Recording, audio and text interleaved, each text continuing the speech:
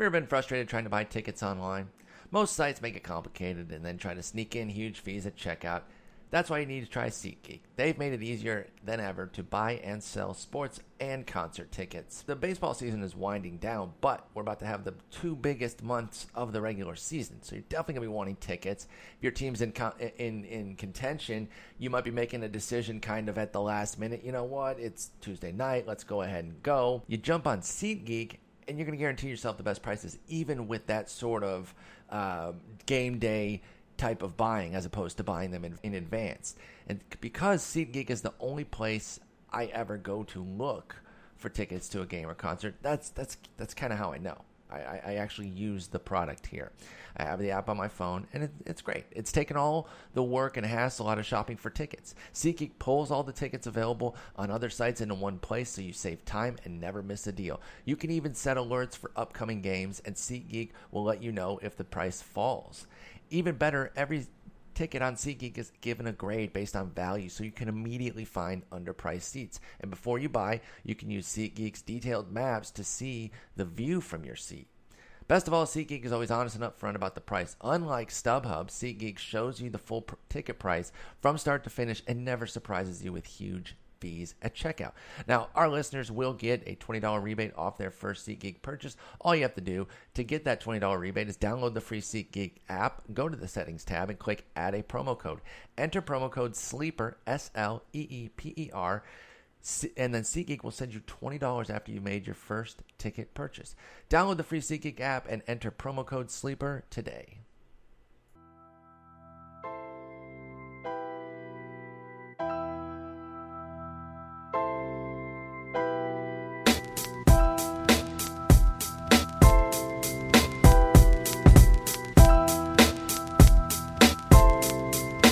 Welcome to episode 377 of The Sleeper and the Bust. It's Friday, August 12th. I'm your host, Paul Sporer, joined by Eno Saris. Eno, how are you? Yes. That's how my 2-year-old says yes. I like it. Yes. That's very emphatic.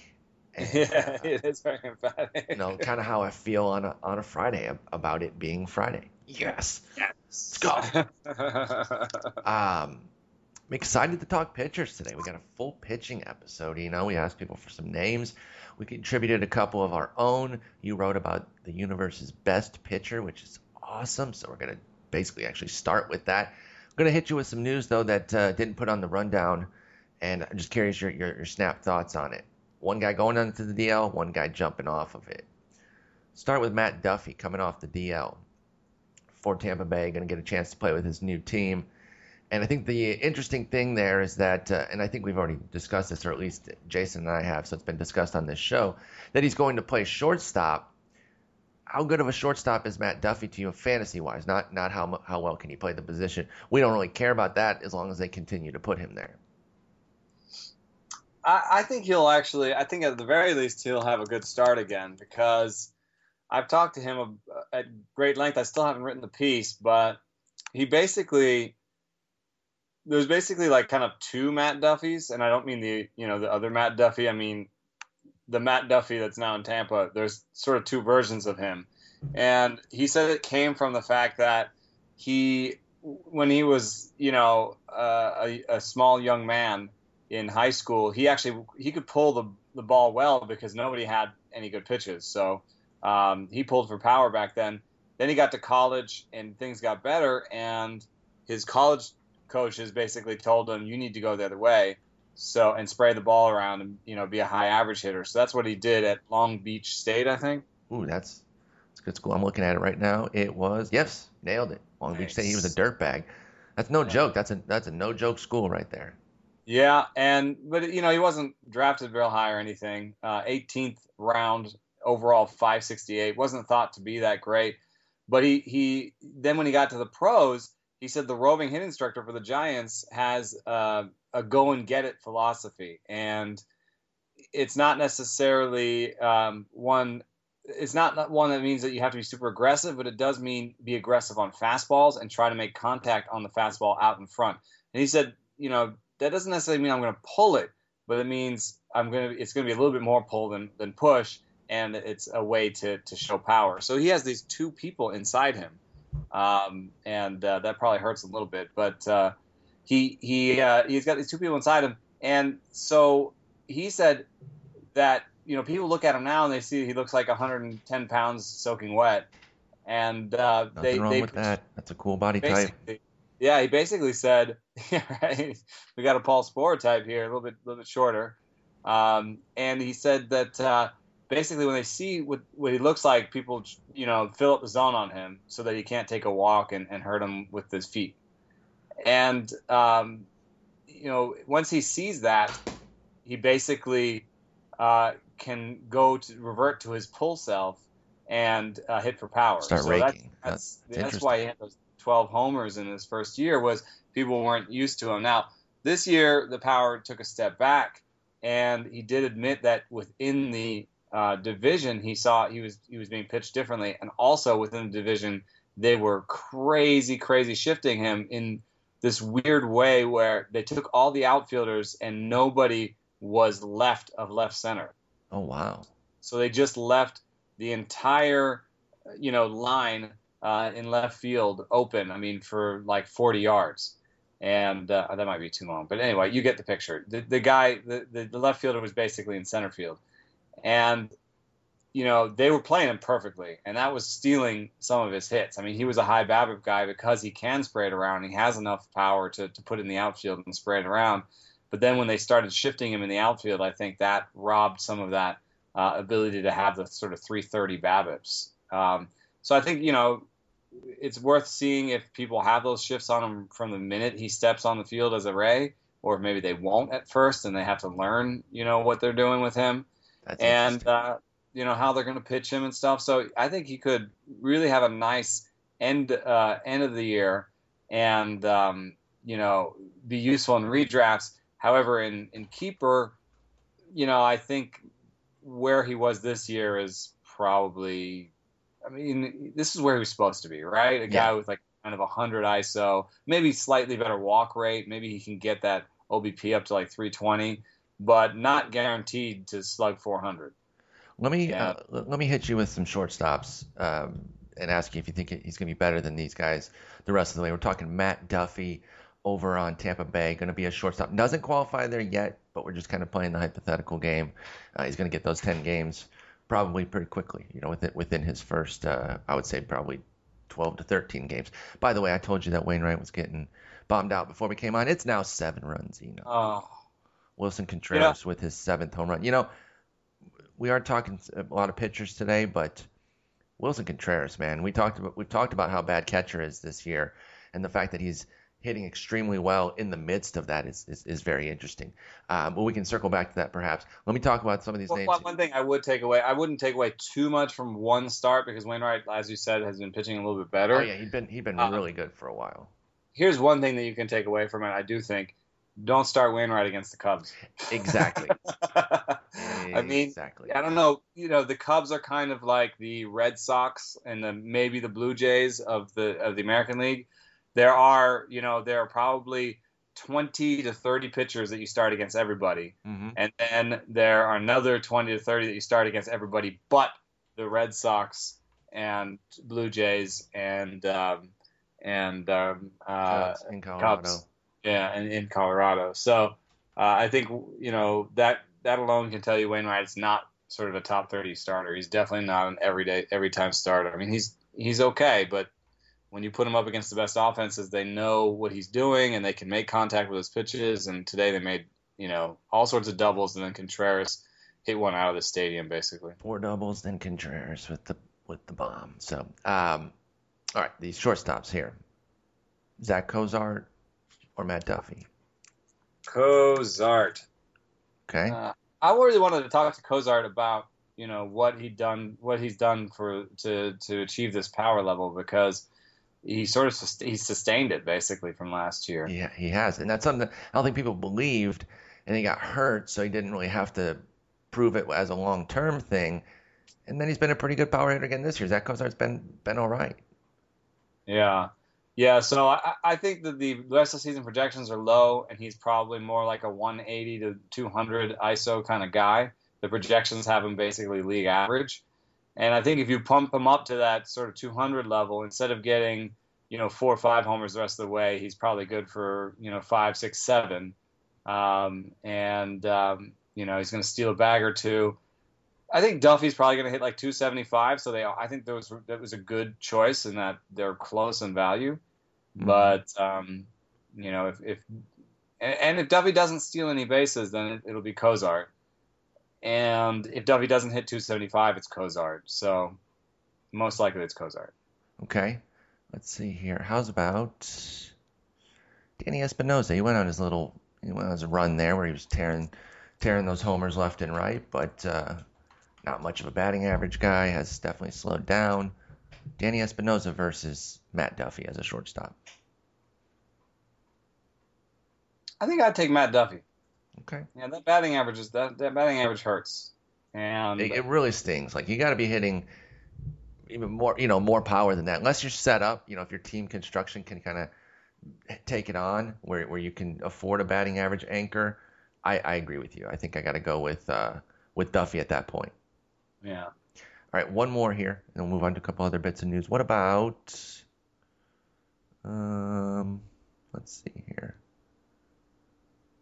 What about Javier Baez? He's listed below those other guys I gave you, but he might actually be higher lately because of the way he's been playing. Maybe. What about Starlin Castro instead? Ooh. I like that one better. Plus it's also AL versus AL. Yeah, because you might be in a more shallow AL only. You might actually be able to make this choice, sort of 10-team AL only. Might without an MI, maybe make this choice. They're actually pretty similar. I think that Duffy will probably have a better walk rate, get on base more, strike out a little bit less, and that's the kind of thing I'd probably bet on over Castro. Mm-hmm. So I will take Duffy, but I think that's a decent sort of comp for what I could see out of Duffy. Most years. I think maybe a little bit less power, but a little bit more OBP. But that's what Duffy could do. Okay. So that's where we're at with Matt Duffy as a shortstop for Tampa Bay. He returns off the DL. Nathan Eovaldi hits the DL, and he put everyone's ERA and WHIP on the disabled list weeks ago. So guess it's not too surprising that he suffered an injury himself. It's been a brutal season from a guy that we continue to expect more from. Elbow issue that's sending him on there. Right elbow tendon injury. Where are you currently with him? That's the best I got is just the general question because I can't really make a pointed one. It's tough, really bad season because of the home runs, and few guys took a bigger hit with the home run surge than Nathan Eovaldi. He was a guy who was actually pretty good at suppressing them. Then all of a sudden it shoots up to 1.7 homers per nine for Eovaldi, and it really kind of took him out of off the trajectory that he was on, where he was actually improving. Yeah, but one thing that has really bummed me the most out about him is that even if you look past the home runs, despite the higher swing and strike rate, despite the splitters, and despite the great velocity in his fastball, all of things that seem different when you look at his strikeout and walk totals, they're the same. Wow. I don't know why he can't have a league average strikeout rate with that kind of stuff. It's amazing. So, all you've got is he's actually got below average strikeouts minus walks in terms of K minus BB percentage, and he's never been above average in his career. Wow. So, it's one of those things where you're like, he changed and he remained the same. And so I kind of bummed out on him. And even in my 20-teamer where I need wins and, the Yankees might be able to give him some wins, I think that he might be done for the season. Last year he had something in September and never came back.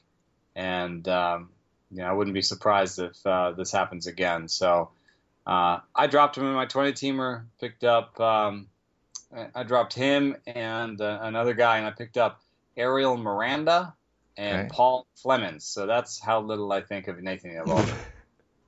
That's pretty fierce. I'm gonna let you talk about one of them. we're not trying to hear about both of them. Who do you like better? We just don't want to hear I'm making you pick between Ariel Miranda and Paul Clemens, and we'll talk. Ariel Miranda for Seattle, who basically they've chosen over Taijuan Walker right now, and Paul Clemens, who has a dope first name, pretty cool last name too. Roger Clemens was pretty awesome, but is not as cool as me and doesn't throw as well as Rocket. Okay, I'm going to take Paul Clemens. Okay, let's talk about Paul Clemens then over on. As a top 5 spin rate on the curveball. Oh, that's interesting. You know what? I knew that he had a big spin rate because I think I might have mentioned this a long time ago when we randomly talked about Paul Clemens. Jeff Lunau made mention of this at an event one time that I was at. That's right. What's that? That's right, yeah. Yeah, and they was gushing over Paul Clemens, and that was the main reason why. So he's got the curveball spin rate. What else Paul Clemens have? He's got the curveball spin rate. Got a pretty dope home run rate. Wait a minute, that's actually the wrong way. You don't want a 2.1 home run rate. Got that curveball spin rate. He's got the curveball spin rate though. Yeah, he's got the. But he's also got the curveball spin rate. I mean, that's about it. The one of the reasons I did pick him up today and picked up Miranda is that Paul Clemens is pitching against the Mets today, and the Mets are like the opposite of the Red Sox, as in there are probably 120 pitchers you could pitch against the Mets. Yes. And right, especially right now with all of their injuries, with Conforto's head up his butt, and Terry Collins putting Ty Kelly in the second spot in the lineup. All of these things make it easier to pitch the Mets. So I sort of was streaming a little bit. Miranda's maybe a slightly better pitcher overall, but he's in the American League. And, I doubt I'll keep him beyond. Maybe I'll keep it. I definitely won't keep Clemens beyond the start. Maybe I'll keep Miranda because he has some nice ride on the four seam. He has like 2 changeups, like a split finger and a changeup, which is kind of the Kevin Gausman thing without any of the Kevin Gausman velocity. So I'm not really sure about him, but he calls Seattle home and he's pitching in Oakland tonight. So he might stay on my team as the new Wade Miley. I actually own Wade Miley on that team. When he went to Baltimore, I said, "No thanks. No, I'm good there. That's cool." What did he do? What did he do? What did he do? Thanks, what did he do? What? Oh, did he dominate? Did he dominate in his first start? What did he do with Baltimore? With Baltimore, he's had 2 starts. Same old Miley. Same old Miley. 11 innings, 6 earned runs. Would you rather have Wade Miley or Miley Cyrus on your fantasy baseball team? Miley Cyrus. I bet you Wade Miley's below replacement level. I think so too. Give me Miley Cyrus. I gotta email my commish to put her in the player pool. Yeah. Bad for team chemistry though, so I will probably lose some points there. Okay, last little bit of news here, just to kind of get your thoughts. It looks like St. Louis Cardinals are talking about a potential Carlos Gomez deal. How does that line up for you if you see Carlos Gomez go out to St. Louis? I think it's good short term. Matt Holliday's hurt. Yeah, he just got a fractured hand or finger. Have they decided how long he's out? No, I just saw him walking off yesterday in pain. Let me see if there's an update. Let me see. Scheduled to see a hand specialist Monday, and then they'll decide if he has surgery. I think if he has surgery, he's gonna come back like the last week. Yeah. At best. Yeah. If he doesn't have surgery, I still think it'll probably be a month. And so that means that right now you got Tommy Pham. Mm-hmm. What up, Pham? What up, Pham? Okay. How much does he hear that? With that being a popular phrase these days. Every day. Although he's right-handed, and traditionally they've kind of used him in that platoon role. Grichuk is back. Yeah. The Gritch. The Gritch who stole fantasy baseball. Gritch who stole. There we go. Oh man, and Stephen Piscotty, and so I think Stephen Piscotty and Brandon Moss probably. Although Matt Adams is hurt too. That's right. Shoulder. Hazel Baker came back. So Moss is the first baseman right now. The center fielder is Randall Grichuk. That's what I would guess because he's the best defensive center fielder. Steven Piscotty is a starter in right field, and left field is probably some combination of Hazelbaker, Wong, and Pham. Okay. As long as Wong's still in the major leagues. Let me check. Yeah, Wong is still in the major leagues. So they don't necessarily need him, but they weren't playing Grichuk, Pham, Hazelbaker, or Wong regularly. Wong a little bit more regularly, but they weren't playing any of those guys really that regularly just a week ago. So that means they don't probably want to. And you could easily stick Gomez in left and, maybe work something with him with Grichuk in center, Gomez in center, Grichuk, because Grichuk, I don't know, Grichuk might be a better defender than Gomez in his current situation. So anyway, there's probably an opening, given that Hazelbaker is 45 years old, and no, that's a lie. I'm just kidding. He's 28, but it's like every Cardinal that comes up and is super old. Yeah, you got it. You have to be like, we're not calling you up till you're like 32, or you look like a 32-year-old rookie. Anyway, so and then Pham is okay, but he's a righty, and Grichuk has shown us all his flaws. So I think they probably end up with Gomez, man. I mean, we're I don't know. We'll see. We've talked about this a lot. It's a decent spot for him to land and actually play, and they're motivated to do it. Maybe more than anybody. I mean, other than the Blue Jays, in terms of contenders. Yeah. We talked about the White Sox, but the White Sox aren't necessarily contenders in the same way. So. And then maybe the Tigers. Right, Tigers. Okay. I just haven't heard anything. No, I haven't either. I'm just saying, when we were looking at teams that had that were contending with outfield potential, I wasn't just trying to be homer, like, oh, maybe my favorite team will get somebody that's available. I still, because of their need, the Tigers' need, I would give it, in terms of where Carlos Gomez goes, I'm going to give other like 10%. Mm-hmm. So that leaves 90%. And I would give the Tigers like 30%, Cardinals like 45-50, and the Blue Jays like 20%, something like that. Okay. Well, that's how we're handicapping that. Let's stay tuned. It's still in that trade window period, so you got to kind of go through the trade first before he becomes outright released. That's Carlos Gomez potentially going to St. Louis right now. That's the main story. All right, let's talk pitchers. It's been a while since we've done a full pitcher episode. We've got a handful of guys to talk about. Let's start with Justin Verlander. As I mentioned previously, best pitcher in the universe. No real question about that. I think everyone kind of knows that one already. But you recently wrote about Justin Verlander.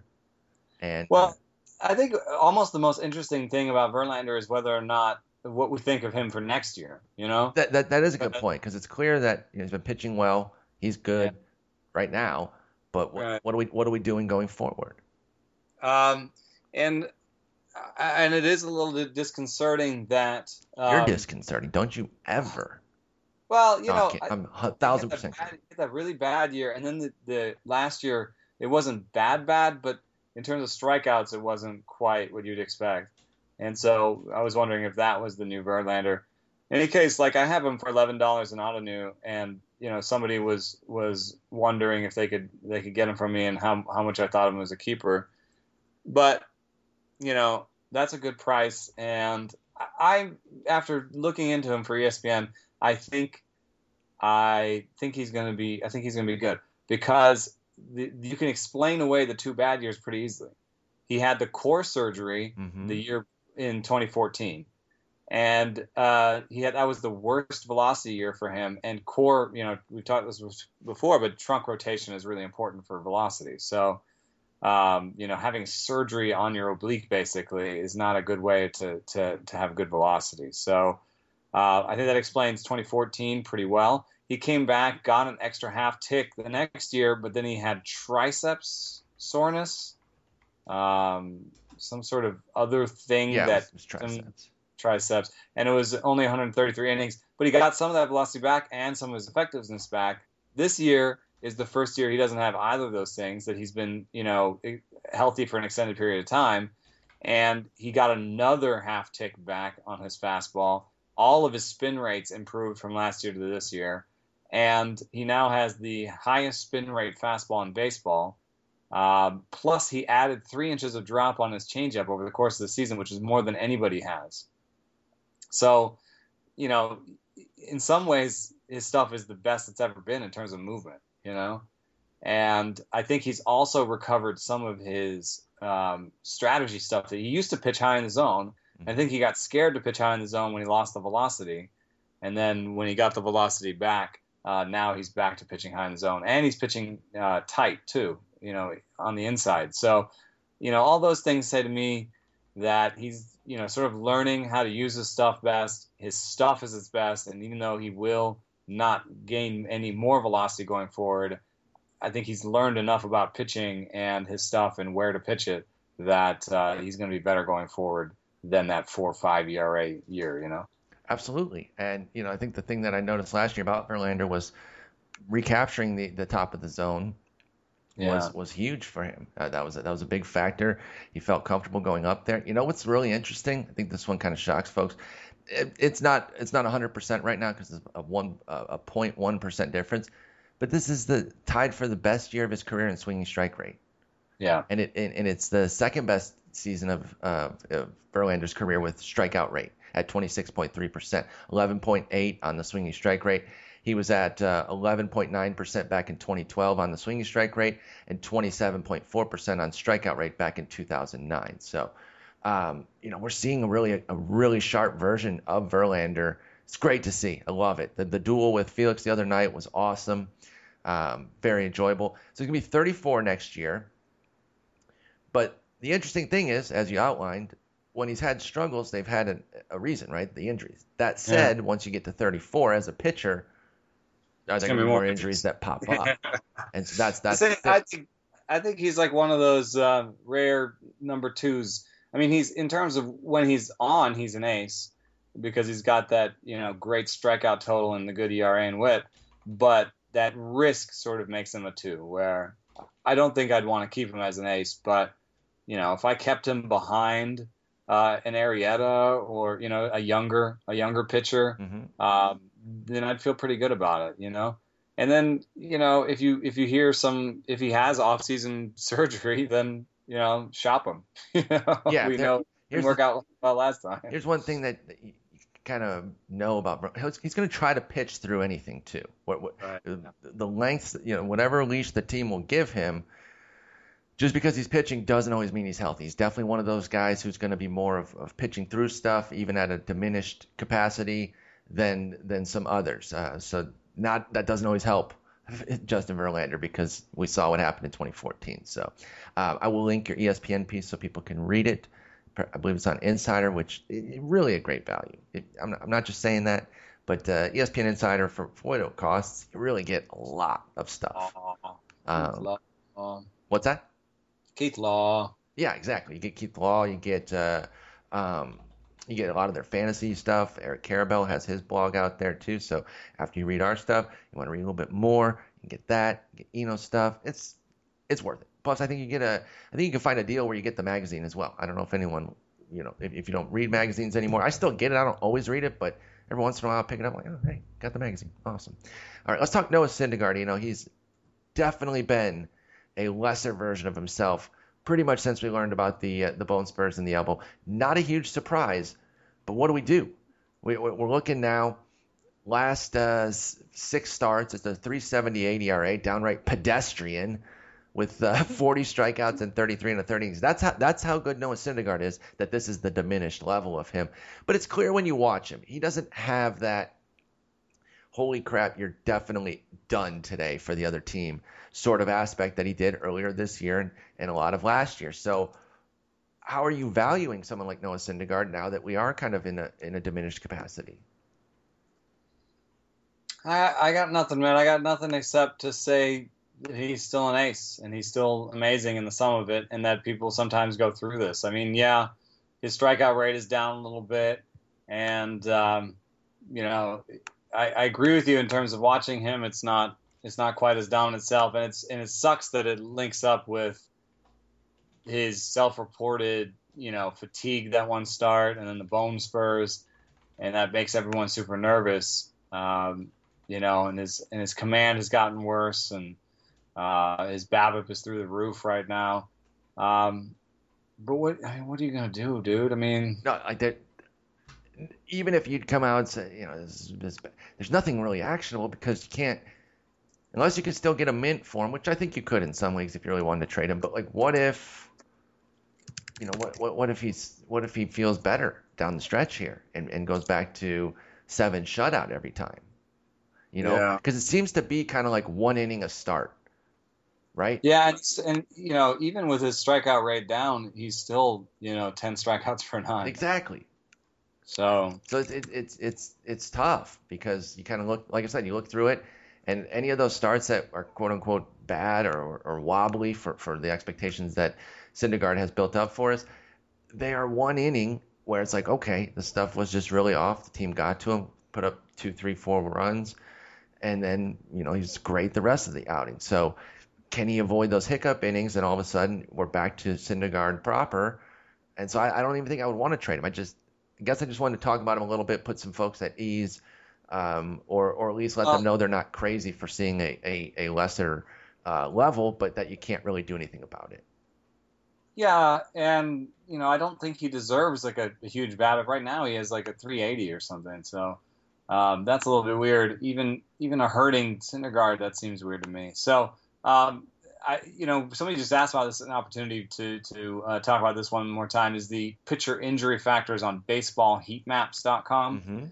Mm-hmm. You go to the pitcher subhead, and then there's pitcher injury factors, and you put in the player name, and you have to pick their most used fastball. Normally it's just their four seamer, but it'll help you along. And then it spits out 4 graphs, and one graph is a rolling velocity chart, and his average velocity and 5-game average are up. So there's no sign there that's bad. You're looking to see a downturn in rolling velocity.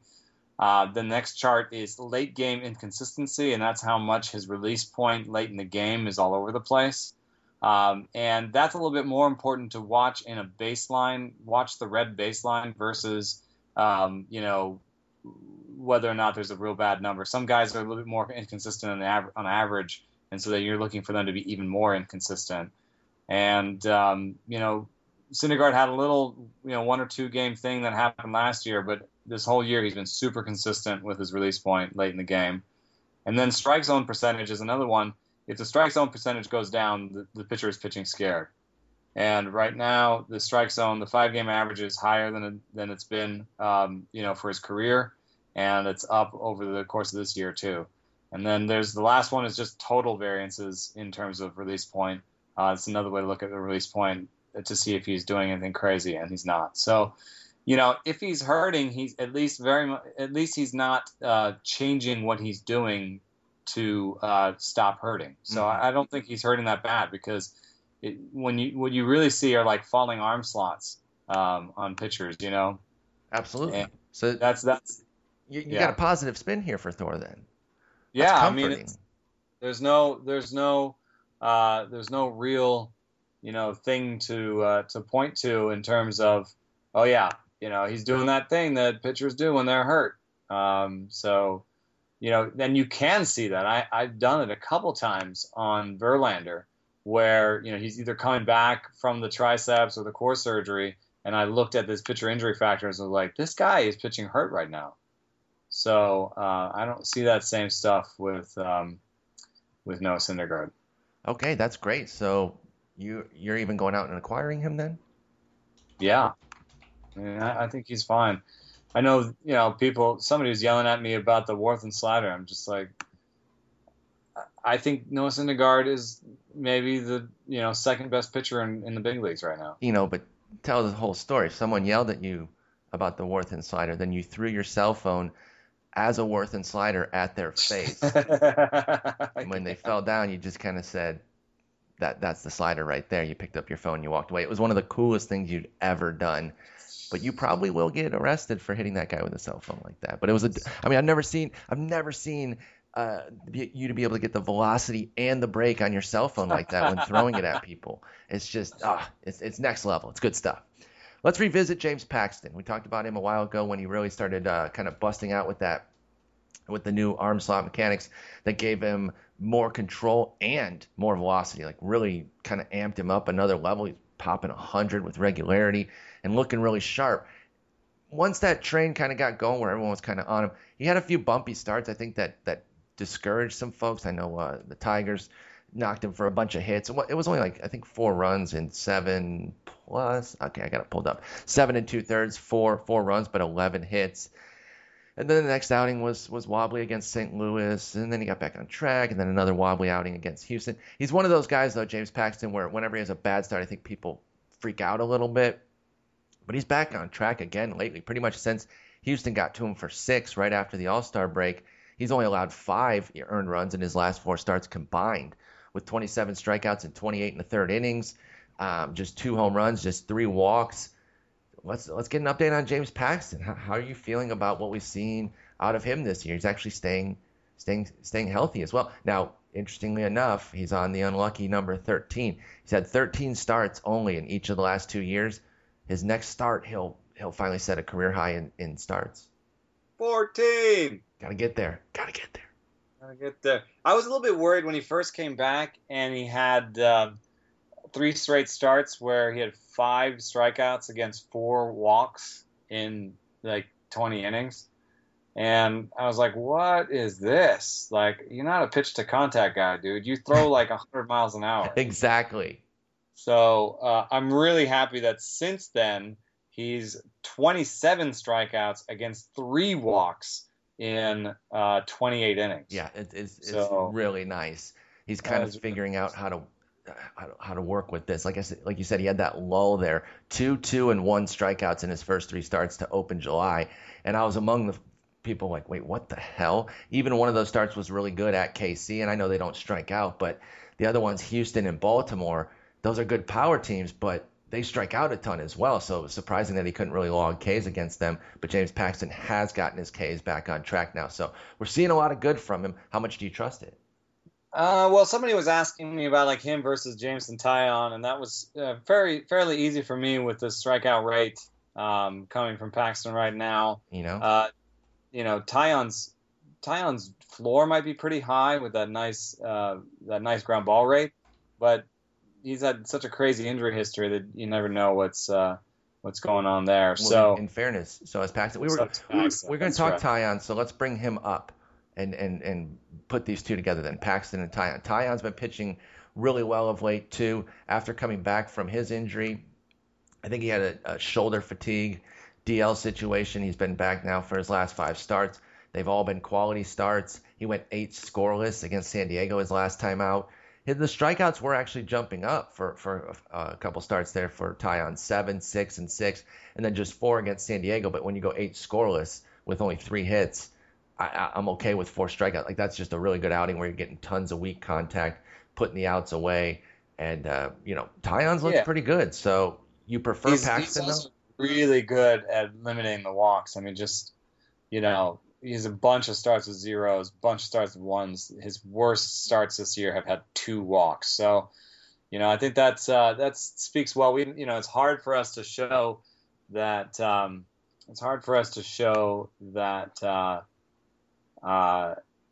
Command is hard to show, and he hasn't necessarily had the best track rate with walk rates in the minor leagues, but I think that he has pretty good command.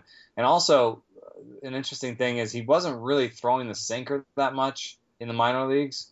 They wanted him to start with a four seam command, repeatable mechanics, all that. And then just at the sort of end in AAA, they let him, start throwing the sinker.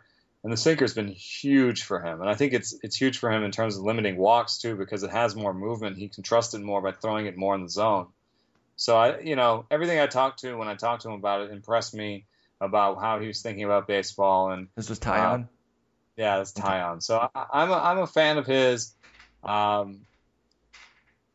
think even with that sort of 7 per 9, kind of average-ish strikeout rate, 20% strikeout rate, mm-hmm. I do think that he's going to limit the walks and make it really play up. So I think he's got that really nice high floor thing going on. And, there's certain leagues where that might make sense over Paxton. But Paxton's a strikeout per inning right now. Yeah, the upside is rich, And whereas it's not, even though he's in the American League, it's not like he's in Boston or something. So yeah, we like it out in Seattle. There's I some better can't parks find in a, the I can't West. find like a pitching mix change.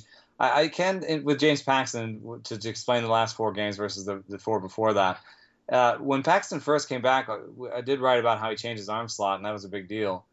Um, but then that arm slot has actually creeped back up a little bit, but then stabilized again. So I wonder if maybe he was a little bit radical at first, and wasn't that comfortable with it, and then now bringing it back up just a little bit, he's become more comfortable with it. So, because if I look at his pitching mix, there's no real discernible difference in those bad games than there is in the good games. Absolutely. I wonder if there's anything in count changes, perhaps.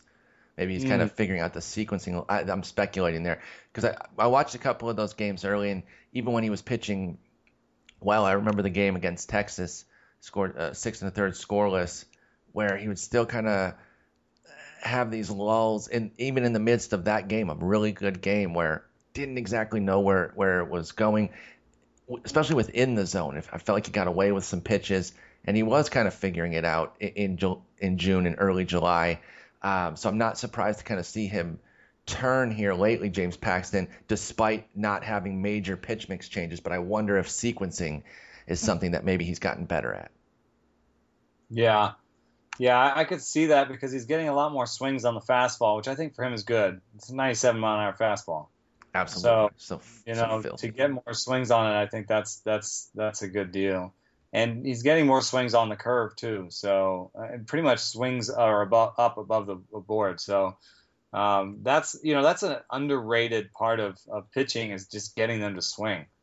And it's hard to know without you know really sort of looking at every star granularly if it's because he's found the zone better. But that was one self-reported thing that Paxton mentioned was that he thought he had better command with this. So that could be part of the deal. Is as much as it is striking people out, it's more limiting walks and making them and not getting into bad counts. Exactly. So Not that's getting why behind where you yeah, got to put 100 in the zone, even right. upper 90s and And that's 100 in the zone when they know it's coming. It could be And that's a trouble. way to get swings too. Is put them into defensive accounts. So if they have two strikes, they have to swing. Exactly. They have to protect the zone, and then you've got them on their heels. So I think that's probably part of the ticket there. His walks have gone down as the season's gone on, and So we prefer Paxton to Tyon rest of season, but is Tyon an all formats guy for you right now? yeah, yeah, he is. Yeah, he's been pitching really well. I like seeing that out of Jameson Tyon really come back from a couple injuries that lost 2 years of time, so that's really interesting. Let's talk another young pitcher, Carl. Actually, the youngest of this group, I think. I think he's even still younger than Tyon. They're the same age. They're both 24. Carlos Martinez is having an interesting follow-up to his breakout campaign last year. Everything was so nice last year, 179 2/3 innings, 9.2 strikeouts. The whip was a little high at 129, but you were getting those strikeouts that kind of made up for it. 3.01 ERA, 14 wins on a solid team.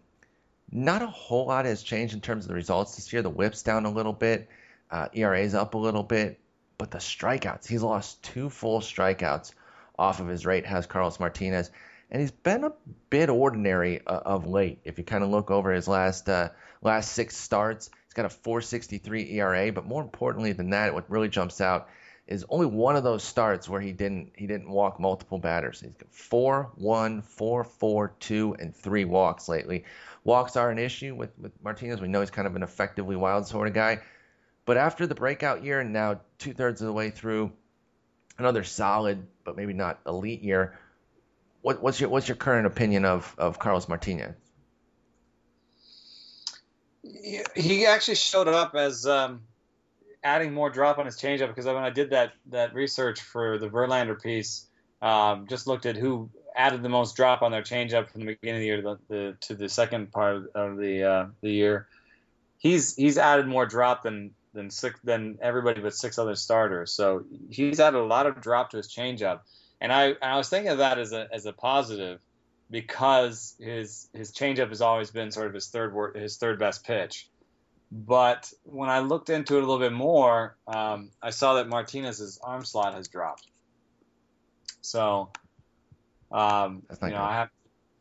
Yeah, it's not good. You see him freak out yesterday when things went a little bit sideways. Like, it wasn't even a bad game. I think it was from a statistical standpoint, baseline quality start. But I think he expects better of himself. So when he had kind of the bad sixth, he'd been dominating the Cubs to that point. Carlos Martinez had, and then gives up 5 hits, 3 runs in the sixth, and just kind of lost it.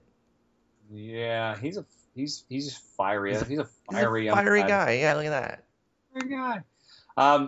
It's especially worrisome because we've had that whole deal with Pedro telling him to keep his front side closed. He's had injury issues, and he's got I'm not like a mechanics guru or anything, but his delivery looks a little intense and crazy to me. So I just want to pull up here real quick the injury factors on him. So that we can get a sense of what these things say about him. And I did the wrong Carlos Martinez. Give us an update on that other Carlos Martinez, please. There's nothing in there. That's what it says. All right, Carlos Martinez here we go. And average velocity, steady, slightly up. Some late game inconsistencies recently. Strike zone percentage mostly up, and some release point variances. But he is one of these guys that has more variance than usual. So he is an inconsistent release point guy, which I just think doesn't have great things to say about his health, in the long run. I wouldn't be, if I had Carlos Martinez on a keeper league team. You trading him? Because I know that I'm trading him as well. But in terms of redraft, hey, you dropped out there right at the key point where it said, if I have Carlos Martinez in a keeper league, I figure that you say you're going to trade him. Is that what you were saying? Yeah, if I got Carlos Martinez in a keeper league, and it's like you're looking at him, you're like, oh, he's 24 years old. Is he someone I'm going to build around? Is he going to be my ace, going forward, or is he a guy that I trade now more like Billy Beane and try to get one of those last really great packages to go forward with? And I think I would trade him because, with these inconsistent release points, with the sort of smoke that we've seen, not necessarily fire, but with the smoke we've seen around his injury history, with the fact he throws really hard, that's not great for injury risk. And now his release point is the lowest it's been in his career. All that stuff together makes me say I'll trade him in a keeper. In a redraft, or if you were going to acquire him for a run, then just go for it. What do we know about injury? And for the next 6 weeks, hopefully he'll be fine. So, but I think in a keeper league, I might. And if I was rebuilding, especially, I think I'd sell him. I think I would too, and I actually advised as much coming into the season. For some reason, I've just never gotten a great vibe on a long-term situation with Carlos Martinez. Love watching him when he's electric and dominating in a given start, but long-term, just never got the great feel. That front side just flies open. Sometimes he's really, like, his arm seems like it's behind. Mm-hmm. He opens up too much. It's the same stuff that Pedro said. And then, to average 96 and not be necessarily throwing it with real nice and easy fluid motion. I mean, Thor is going to have some injury risk too because he averages like 99. But at least so dumb. When I watch Thor, I'm not like, ooh, ouch. No, you're definitely right. And that's something I think that Carlos Martinez has had from the jump. Even when he was in the bullpen, you could tell it was kind of violent and just... I think that's why they handled him the way they did. Absolutely. Too. It's a different feel. I think he's going to be a guy who frustrates because a lot want to see a trajectory that just shoots straight up. I don't see it like that. I think we could see throughout his 20s, Carlos Martinez is a guy who's kind of an up and down. 1 year it's going to be like a 4.13 ERA, for 180 innings or 140 innings with a couple DL stints. Oh man, what's going on? Then he's going to be a value at drafts, and people are going to take him later, and then he'll have a spike year, and then he'll be back down. I think it's just going to be inconsistent, and there's going to be injury issues around it as well. All right, the last guy I want to discuss today is Jake Odorizzi for Tampa Bay Rays. He's a guy I really liked coming into the year. I thought he could take a big step forward. That definitely hasn't happened. Home runs have gotten him as well. Home runs have always been a bit of an issue for Jake Odorizzi, but then when you factor in the spike across the league, no surprise that he kind of takes that on the chin.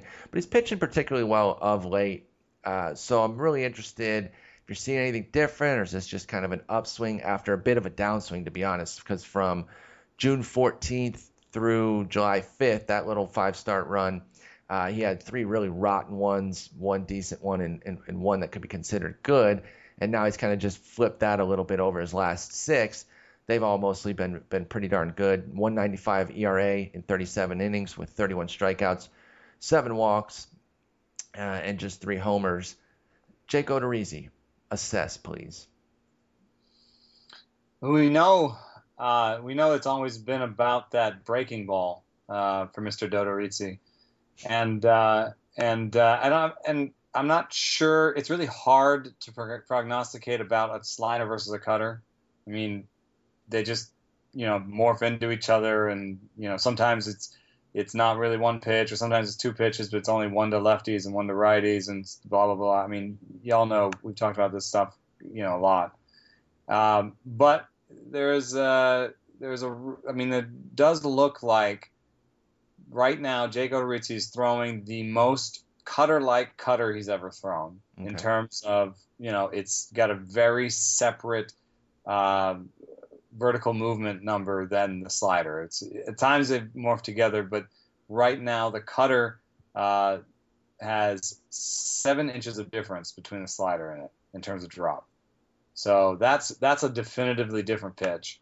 And in terms of release speed, the cutter is now more different than the slider than it's ever been too. Right now, the cutter goes 88 and the slider goes 80. No, the cutter goes 87 and the slider goes 80, 81. That's further apart than they've ever been. And he's using the cutter more than he ever has. He's using the cutter more than he ever has. So maybe he's finding something there. I mean, that's home runs have always been the thing with him, and in particular, home runs by lefties, I think. I want to make sure of that real quick, but we know that home runs have been the issue, and you look at that game log, and it's been since June 25th since he's given up more than 1 home run in a game, and he's had 4 games without any home runs. So I think that the cutter could be it. The only reason I'm a little bit, it's cut. Oh, he has the reverse split because he throws the split finger. That's right. We have seen that out of Jake Odorizzi. He's always looking for, and righties have hit 1.3 home runs per 9, and lefties have 0.9 over his career. So that's why he's looking for a breaking ball, and that's why it's weird that the cutter would be the way out. But I'm gonna say that it is a real nice thing for him, a real nice development for him, because cutter. I think you can still use a cutter against a righty, and there's different things you can do with it. And it's another pitch. I mean, he's just been looking for something beyond that split finger just to keep people honest, so that they're not just looking fastball splitter. Mm-hmm. And I think that it's good news for him. And he's always been a pretty good guy by K-BB. So I've kept my confidence in him. Him and Smiley are both turning around. They really are. I mean, we talked about Tampa Bay pitchers a lot, actually, because they have a really intriguing rotation. They were really bitten by that home run bug. They seem to take it as a team unit, as a starting rotation group. They really got hit with the homer surge more than any other team. Talked about Matt Moore getting traded, but some of the guys are really kind of coming out of it a little bit, starting to stifle some home runs and find some success. Longer term, in leagues where they are keeper worthy, you're gonna have to be a dynasty or AL only, where you're keeping a whole bunch of guys for Odorizzi and Smiley to be on the keeper radar. But which do you prefer going forward? Between Odorizzi and Smiley? Yes, sir. Odorizzi's 26. And Smiley's 27. Smiley's 27. Smiley has had better strikeout rates through his career and has a better mix in terms of has more pitches. However, because I think you can safely say for Smiley that he's got 3 pitches. He's got the sort of rise ball, the cutter, and the curve. He throws the changeup some, but it's probably on the level of Odorizzi's curveball. Odorizzi has more fastball velocity, but not by a ton. And since he's a righty and Smiley's a lefty, relative to their handedness, they probably have about the same velocity. Mm-hmm. What do I think of their healthiness factors? Smiley's had more health issues. In fact, I think that's enough for me to kind of go towards Odorizzi. Even though Odorizzi's never had 200 innings, I don't think he's gone on the shelf for a shoulder injury. I don't think so either. Smiley has, which is a little bit worrisome. So multiple times, right? Yeah, I think so. So I'll go Odorizzi, even though in terms of arsenal, if health was equal, I might go Smiley. I think those are 3 legit pitches. They both have had homer issues, but the guy with 3 legit pitches and good command and better strikeout ability over the sum of their careers, that's the guy I'd take. Throw in that injury factor, and I could see taking Odorizzi. All right. I like where your head's at on that one because I'm an Odorizzi guy. All right, that's going to wrap us up for the week. Like that, Odorizzi? What's that? Odorizzi? And I like my eggs Odorizzi. That's so that's it's really based on the eggs more than the pitcher. If I'm being honest, it's because I like eggs. I don't want that like runny stuff on the top. Actually, I really don't know what eggs Odorizzi are. I'm not lying. What? You're a liar. I'm a giant liar. You call me out so hard. How do you like your eggs? I usually eat them scrambled. Oh, okay, that's boring. It's so boring.